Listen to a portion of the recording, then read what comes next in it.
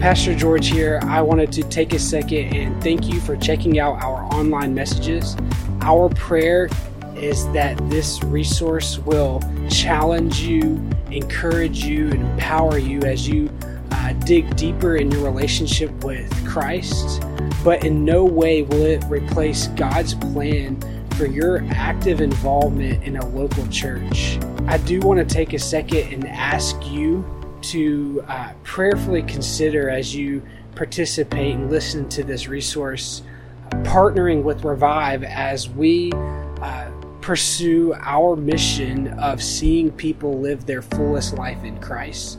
You can do this by going online to revivechurchga.com/give and making a one-time donation or setting up a recurring gift. It's through the generosity of others that we're able to provide a resource like this one. With that being said, I do want to thank you again, and here is today's message.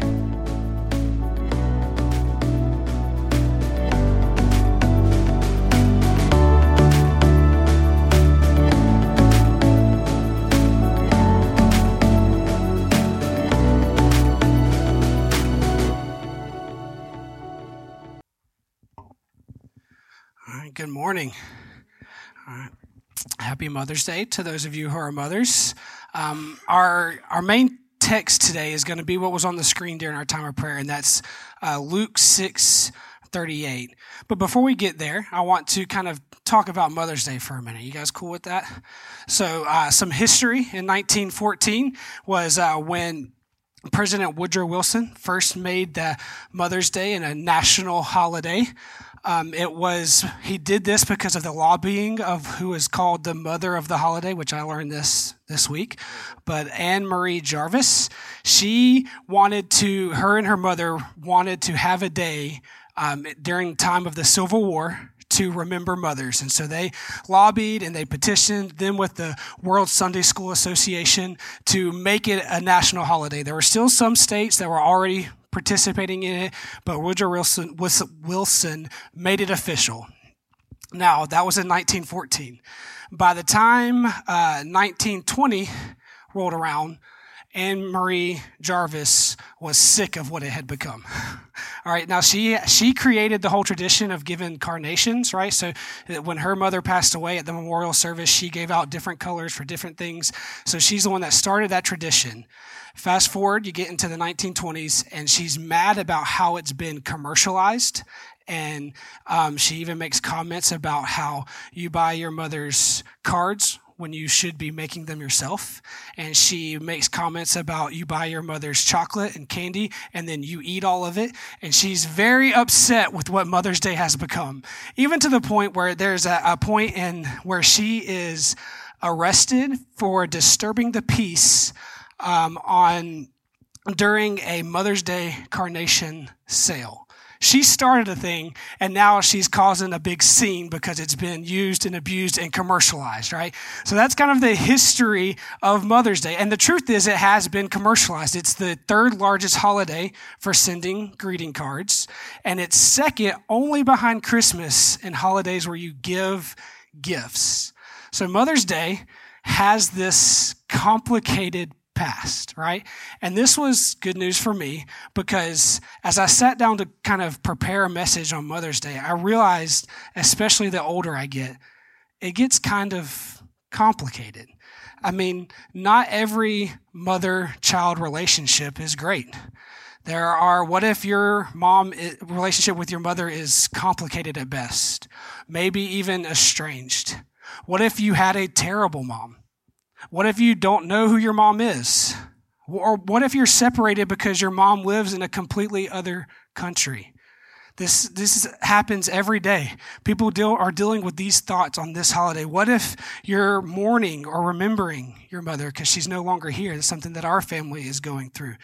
The truth is, Mother's Day, just like the holiday itself, is full of complications. And I usually don't preach a Mother's Day message for those reasons. But for some reason, when I was scheduling out the messages late last year, the Holy Spirit said to preach on Mother's Day. So that's what we're doing today. And I don't know why, but that's what we're doing, okay? And so what I did as I was praying through, seeking what I'm supposed to preach on, this was not easy to prepare, but I started with one question. Where do you go when life has become chaotic, complicated, or painful? That's kind of the premise. It seems like there's this complication with the holiday. There's complications with our own relationships and how that's to be navigated. And so that's what I wanted to answer. And as I was seeking and reading and preparing, I realized that there are many pastors before me who have preached Mother's Day sermons. And not most of them, a lot of them have followed this outline where they share stories about mothers that are applicable to everybody, whether you're a mother or not. And so that's what I'm doing, okay? It doesn't originate with me. This isn't my creativeness. If the Holy Spirit stirs in your heart this morning, it is all Him, nothing to do with George, okay? And so that's what, I want to make that clear. And I'm going to pray, and then we'll jump into our stories this morning. Heavenly Father, we thank you so much for your presence. We ask that you would stir this morning, that you would mold us and transform us. I pray, Lord, that it would be your words and not mine. It's in Jesus' name we pray. Amen. Okay, where do you go when life has become chaotic, complicated, and painful? We're going to look at the stories of 3 different mothers in Scripture. Now, the truth is, we could have gone outside of mothers. We could have done way more than 3, but in order for you guys to get out of here at a decent time, we're going to look at 3 mothers, all right? I started with 5, the 5 in the genealogy of Jesus, okay? But I narrowed it down to 3 and got rid of some of those. And okay, so that's where we're at. 3 mothers. We could have done more, but we're going to look at 3. And I think that all of these mothers share a principle that I believe is applicable to each of us when life is complicated, chaotic, or painful. The first mother is Ruth. Now, I'm going to summarize the story of Ruth because we don't have time to go into the whole book this morning, okay? If you haven't read it, it's 4 chapters. It's an incredible story. Go read the book of Ruth, right? But it starts out with Naomi, and Naomi is Ruth's mother-in-law, and they have moved from Israel, and now her daughters have grown up, and her sons have grown up, and they have married Moabite women. Okay, so she's got her husband and her 2 sons, and the sons are married to Moabite women who aren't Israelites, and then tragedy strikes. Her husband and both of her sons are killed. They're no longer there. They die. So now you've got a mother and 2 daughter-in-laws in an age where you have to be a part of a patriarch, a part of a clan in order to survive. So the outlook is not great. Naomi has lost everything. She changes her name from Naomi, which means pleasant, to Mara, which means bitter. So you can imagine the course that her life has gone. She's at this all-time low. And so what she's going to do is she's going to go back home to her homeland, and she tells her daughter-in-laws to go back to Moab. Go back there because you're young, you're still of childbearing years. You can find you a Moab man, and you can make a life for yourself, okay? Your life will be good. Life will be comfortable. You'll be taken care of. That is your best chance not only to survive, but to thrive. I'm going to go back and hopefully barely get by until I die. One of those daughter-in-law says, you bet. All right, I'm going back. I'm choosing that life. I'm going to take that route. The other one, Ruth, looks at Naomi and says, your God shall be my God, and your people shall be my people. She says, I'm going to cling to my faith by clinging to you. She says, no, I'm not going to choose the comfortable life. I'm going to intentionally make my life more difficult by following God. She could have gone back to Moab. She was young. There were suitors for her. She would have had a better life. It would have been better for her. But she chose to get rid of that comfort and to follow Naomi, to be there for her, to care for her, and to serve her. She deliberately made her life hard by serving her mother-in-law and putting her own needs on the back burner. Now, this is not what we do in our culture. In fact, this week is Mother's Day week, right?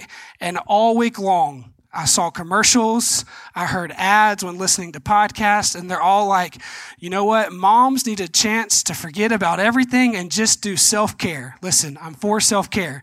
But the problem is our culture has turned self-care into the goal. And over again, you're told, make sure you're comfortable, make sure you're happy, make sure your needs are met. It's all about you. And look, it's important that you have self-care. Don't hear that, okay? It's important that you take care of yourself. But the problem is when we begin neglecting others and putting ourselves above others, we're never going to find our way out of that chaotic, complicated, painful season. The way that Ruth was able to move forward was by putting her needs after the needs of Naomi. The story moves forward, and the way that the Israelite law was set up is God knew that there was always going to be those around who were less fortunate. He knew that there was always going to be those around who were widows, who needed to be taken care of, who didn't have what they needed to survive and thrive. So he wrote into the Israel law that when you go out and you go to collect your wealth, you go to harvest your field, you are to leave the edges unharvested. You're to leave those edges so that those who are down on their luck, those who have been hit by hard life situations, those who are in the situation like Ruth and Naomi, they can come and they can actually glean from the edges of your field. They have a chance to live and survive because of the way that God wrote that into the Israelite law.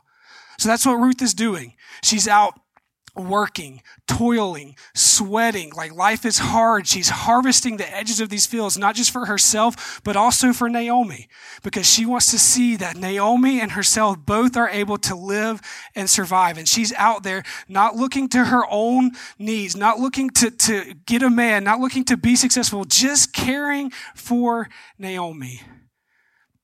Simply following God and taking care of her widowed mother-in-law, even though she too was widowed. And in that moment, when she's out in that heat and she's harvesting those edges of that field, in walks Boaz, which, incredible name, right? Like, I really wanted to name a son Boaz. Wife was like, hard no. And then we didn't have any sons. So you know what? It worked out. Now I'm hoping to name a dog Boaz one day. We'll see. Okay. But it's an incredible name, right? So Boaz, he's out and he's obviously comes from wealth because it's his field and he has his workers and he's looking out over his field with his workers. And then he sees Ruth. He's like, who is that? All right, that's the George paraphrase. Now, I know we live in an Instagram age, right? So people are, they'll go to the gym and they'll take pictures and it looks like their life is all put together. But if you've ever done like hard yard work or you've been to the gym and you have to run to the grocery store you hope to not be seen, right? Face is red, clothes are torn, like you are not looking your best. And that's what Ruth is at, right? She's been working in this field, laboring with her hands, harvesting the edges, gleaning from the edges of the field. And that's when Boaz sees her and he notices her beauty. He looks out over his fields that he is responsible for, so we know he has wealth, and he sees Ruth. Ruth is not looking for a man. She's not looking to be rescued. She is looking only to serve and to love her mother-in-law. She was looking to fulfill her spiritual commitment. And Boaz notices her. And he notices her loyalty.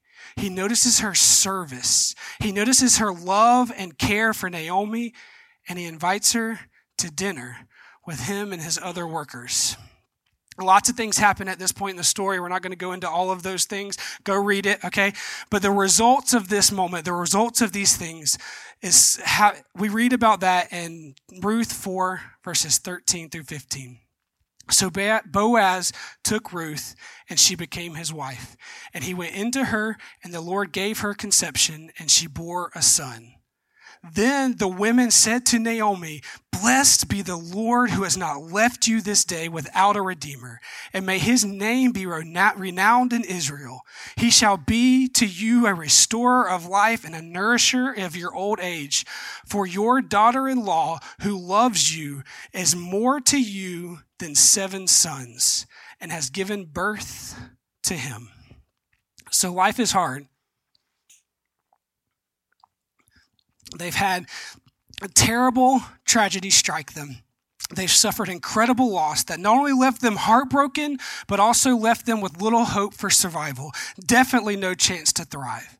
Ruth could have taken this into her own hands and fixed the situation for herself and neglected Naomi. She could have left Naomi to that fate and chose her selfless. But she chose her selfless service. She chose to trust the faithfulness of her husband and of her mother-in-law's God, not her own. She trusted the God of Abraham, Isaac, and Jacob, and that God honored her sacrifice and her faithfulness. In verse 17, we see that, and then the women of the neighborhood gave him a name, saying, a son has been born to Naomi, and they named him Obed. He was the father of Jesse and the father of David. And if you know the story of Scripture, Jesus comes from the line of David. Ruth is now one of 5 women listed in the genealogy of Jesus. And women were not listed in genealogies. But she has this honor because she chose Naomi over herself. She chose to serve Naomi's God over the gods of her people. Ruth didn't take it into her own hands, but she didn't pursue comfort. She didn't pursue her own well-being. She could have had a decent life with a Moabite man, but she would have missed out on Boaz, which means she would have missed out on Obed, which means she would have missed out on being the line of David, which means she would have missed out on being in the lineage of Jesus Christ, our Lord and Savior. All because she made the decision to put her comfort aside and serve God and her mother-in-law. She said, your God will be my God, and your people will be my people. And that's what marked Ruth's legacy. Our second mom comes from 1 Samuel chapter 1, and her name is Hannah. Hannah is barren. She can't have children. It says the Lord has blocked her womb. Year after year, she tries to get pregnant. Year after year, she tries to have a child, which in this age, that's where your worth comes from.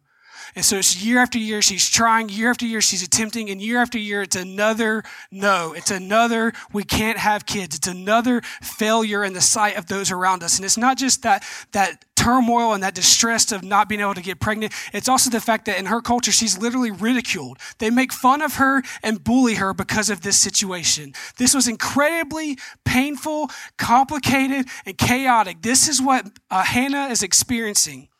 And we see in verse 10 that she was deeply distressed, and she prayed to the Lord and wept bitterly. And she vowed a vow and said, O Lord of hosts, if you will indeed look on me, the affliction of your servant, and remember me, and not forget your servant. But if you will give your servant a son, then I will give him to the Lord all the days of his life, and no razor shall touch his head. Through this pain and this distress, Hannah is brought to a place of complete surrender. And she says that if you will give me a son, I will turn around and give him right back to you. Sometimes God lets us go through tough times because of how it will shape us. Christianity is not about making your life great and getting everything you ever wanted. Christianity is about making you more like God. And we are formed in the greatest ways through the hardships that we faced. And studying this and also just studying parenting, I came across this the story of a lady who was labeled worst mom in America. Do you guys remember this? All right, she's a journalist that went viral several years ago, right? And she was labeled the worst mom in America because her son was like, I don't remember the ages, so don't quote me on those. He was like 10 or 11, and he wanted to learn how to get home from the subway in New York by himself. And she was like, okay. So she took him to Bloomingdale's. So you can see it's not the worst part of New York. Okay, Bloomingdale's is upscale. Like she took him there. She went home one way and let him go home the other way by himself. Okay, I wouldn't do this. Full transparency. Okay, terrifying. But the son really wanted to, and so he said, okay. And she went home and she waited, and eventually he made it home. He said he got lost a couple of times. He had to ask a stranger a couple of questions, but he made his way home. And so being a journalist, she wrote about it. The story went viral. She got the name Worst Mom in America, right? But the point she was trying to make, and she's written a couple of books, and she's actually started a couple of organizations, is she's trying to warn against the helicopter parent. The overprotecting of parents, which I get, okay? And she tells a story about a group of boys. There's like 3 or 4 of them, and they were walking to this empty lot where they were going to play some kind of ball, football, baseball, something like that. And they were out there by themselves, and somebody called the police because there's this group of boys out there playing by themselves. And the parents were contacted and actually got tickets for negligence. I spent so many times playing by myself with, and so this kind of shocked me. But and I think that's the reason she tells the story, but she talks about how in these moments of unsupervised play is when kids learn vital lessons to life, like how to disagree, how to stick up for the ones that are smaller, maybe getting beat up on or picked on, or they experience the toughness of life and they learn how to deal with these different obstacles. And she makes some really great points about how when we overparent, we try to step in and protect, that kids miss out on growth opportunities. And this was convicting to me because like 5 minutes earlier, the girls were bickering about something. And instead of letting them sort it out, I got tired of the whining and I stepped in and solved the problem for them. And over again, I've learned that we can't just step in and solve the problem, because it's in those tough times where they learn how to disagree, where they learn how to find a solution and love each other, even though they might disagree on something. And she actually ties it into another book that is on my to-read list, but it talks about college campuses and how students in our day and age are unable to listen to a differing opinion. They feel triggered or hurt or upset if somebody disagrees with them, and so they find ways to either not participate in that class, get that professor fired. They do different things because someone disagrees. I don't know how to handle that. And so there's this correlation, and this is all to illustrate that there are many times in our life where God lets us be in tough situations, because it's in those tough situations that we are formed, that we are like Christ, where he transforms us. Hannah is in this place where she desperately wants a son for her own glory so that she can be accepted, for her own, to be a part of this community. And through this moment, it says that God blocked her womb. And she gets to a place where she is ready to surrender this son. As soon as she gets it, she gives him back to God. And Samuel is this son, growing up to be one of the greatest prophets. He is the last prophet before the Israelite becomes a king nation where they have King Saul. He's the one that anoints David and the house of Jesse. This is all Samuel, and this is all because Hannah got to a place where she was willing to give Samuel right back to God. Verse 19 says that they rose early in the morning and worshiped before the Lord. Then they went back to their house in Ramah, and Elkanah knew Hannah his wife, and the Lord remembered her. And in due time, Hannah conceived and bore a son, and she called his name Samuel, for she said, I have asked for him from the Lord. Hannah goes through this hard experience and comes to a place of complete surrender. This thing that she longed for, her own son, but she declares that he won't belong to her, but rather to God. And she is willing to take this son that she has longed for and give him completely to God. She removes her self-interest from the scenario and vows to give her son in complete service to God. And it's in that place of complete surrender that it says the Lord remembers Hannah. Not only does she have Samuel, she goes on to have more sons and more daughters. He remembers her over and over again. The third mother that we're going to look at is nameless. She is the widow of Zarephath. And this comes from 1 Kings chapter 17. It says this in verses 8 through 16. Then the word of the Lord came to him. Arise and go to Zarephath, which belongs to Sidon, and dwell there. Behold, I have commanded a widow there to feed you. So he arose and went. And when he came to the gate of the city, behold, a widow was there gathering sticks. And he called up to her and said, Bring me a little water in a vessel that I may drink. And as she was going to bring it, he called to her and said, Bring me a morsel of bread in your hand. And she said, As the Lord your God lives, I have nothing baked, only a handful of flour in a jar and a little bit of oil in a jug. And now I'm gathering a couple of sticks that I may go and prepare it for myself and my son, that we might eat it and die. She's going to prepare her last meal. They're in this, the land is in a famine, right? They're in a drought. So the money has run dry. There's no way to provide for her family. She's a widow. They have no way to get food. They've come to the end of their road. There's nothing left in the land. The whole land is suffering. You could say that the banks have handed out bad loans and the housing market has crashed, right? COVID-19 has come and created problems. Okay, sorry, I got a little mixed up there. All right, times were tough. Times were tough, and she's going to prepare her last meal. She has nothing left. She's about to starve to death with her son, and Elijah has the audacity to say, bring me some food. She's like, bro, I don't have anything. But he's persistent, and he said to her, verse 13, do not fear. Go and do as I have said. He pushes back. Listen, I know you don't have anything. Do it anyway. Go and do as I have said. But first make me a little cake, and of it bring it to me, and afterwards make something for yourself and son. He says, don't fear. Let me get some food.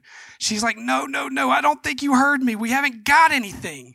He says, do not fear. Verse 14 says, for thus says the Lord your God of Israel, the jar of flour shall not be spent, and the jug of oil shall not be empty until the day the Lord sends rain upon the earth. There's hope coming. The famine is coming to an end. The Lord is going to send rain. And if you can provide this food for me, your situation will be reversed. You will have flour and you will have oil until the day the Lord sends that rain.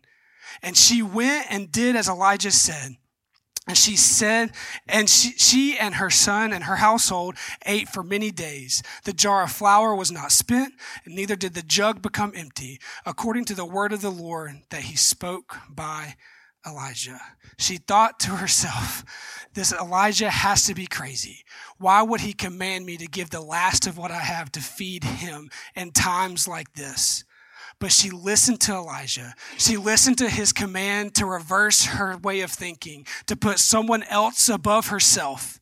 And in that moment, Elijah blessed her, and she was taken care of. She recklessly gave away what she had, and God used it to bless Elijah and multiplied what she had to sustain her and her son throughout the drought. If she would have leaned on practicality, if she would have had the thought, I don't have enough, it won't last, this is not going to work, she would have not only missed out on the miracle, but she would have missed out on life herself, because this was the end of her supply. But she listened to Elijah's command to reverse her priorities. And she listened to him, and God blessed her and changed her situation. That's our three mothers. So what's the principle? What do these three mothers have in common that is a life lesson for all of us here today? In all three of these mothers' situations, they had to minister to someone else in order for their crisis to change. In order for their crisis to change, they had to make a spiritual decision to be others-oriented. Taking us to our verse, this principle is laid out beautifully by Jesus in Luke 6:38. Give, and it will be given to you. A good measure, pressed down, shaken together, and running over. It will be poured into your lap. For the measure you use, it will be measured to you. Many of us know this verse. We love this verse because the sound of that blessing, it will be given to you. A good measure, pressed down, shaken together, running over, poured in your lap. Come on, let it rain, Lord. I need that provision. Let it fall on me. We love that promise that it is going to be given to us. But this promise, this blessing comes in a long line of very difficult teaching from Jesus. Things like love your enemies, do good to those who hate you, bless those who curse you, pray for those who abuse you. To the one who strikes you on the cheek, offer also the other. Judge not, and you will not be judged. Condemn not, and you will not be condemned. Forgive, and you will be forgiven. And then we read, give, and it will be given to you. So often we find ourselves in a place where we want God to provide, we want God to deliver, we want God to save us, to fix this situation that we're in. But sometimes God has us right where we are on purpose. Not because he loves to see us in agony, but because he is all about advancing his kingdom and molding and forming his children. He is transforming us. And we will never find our way out of these circumstances until we let go of our selfishness and show the love of God to those he has placed around us. We don't serve a God of scarcity. We serve a loving Father who wants the best for us and is willing to let us become the best version of ourselves, even if we have to learn it the hard way. Whether you're a mother or not, whether you don't want kids or you're trying desperately to have them, whether you had a great mother, a terrible mother, or an okay mom, whether today you celebrate with your mom or you're remembering her, if you're on the mountaintop or if you're in the valley, you serve a God that is with you and wants the best for you. He is near, and sometimes the best way to know that he is near is by emptying ourselves to serve him and those he has put around us. This is what he did first. This is what Jesus did on the cross.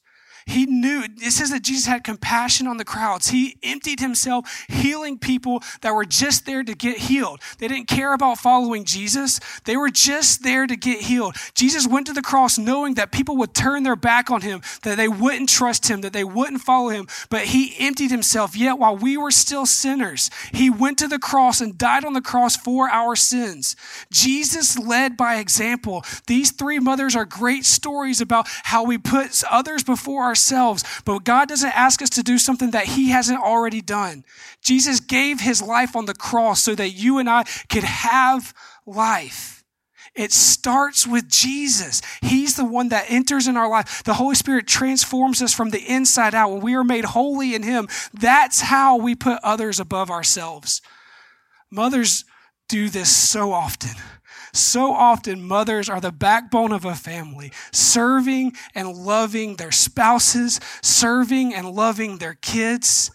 And I think we can follow in the example of those mothers and the example of these mothers that we've talked about today, that we can put others above ourselves and follow Jesus.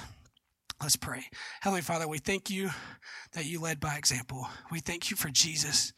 We thank you that you give us your Spirit, that we can go in the midst of the circumstances, in the midst of the chaoticness of our life when things are complicated, and that even in those tough moments, that we can put others above ourselves.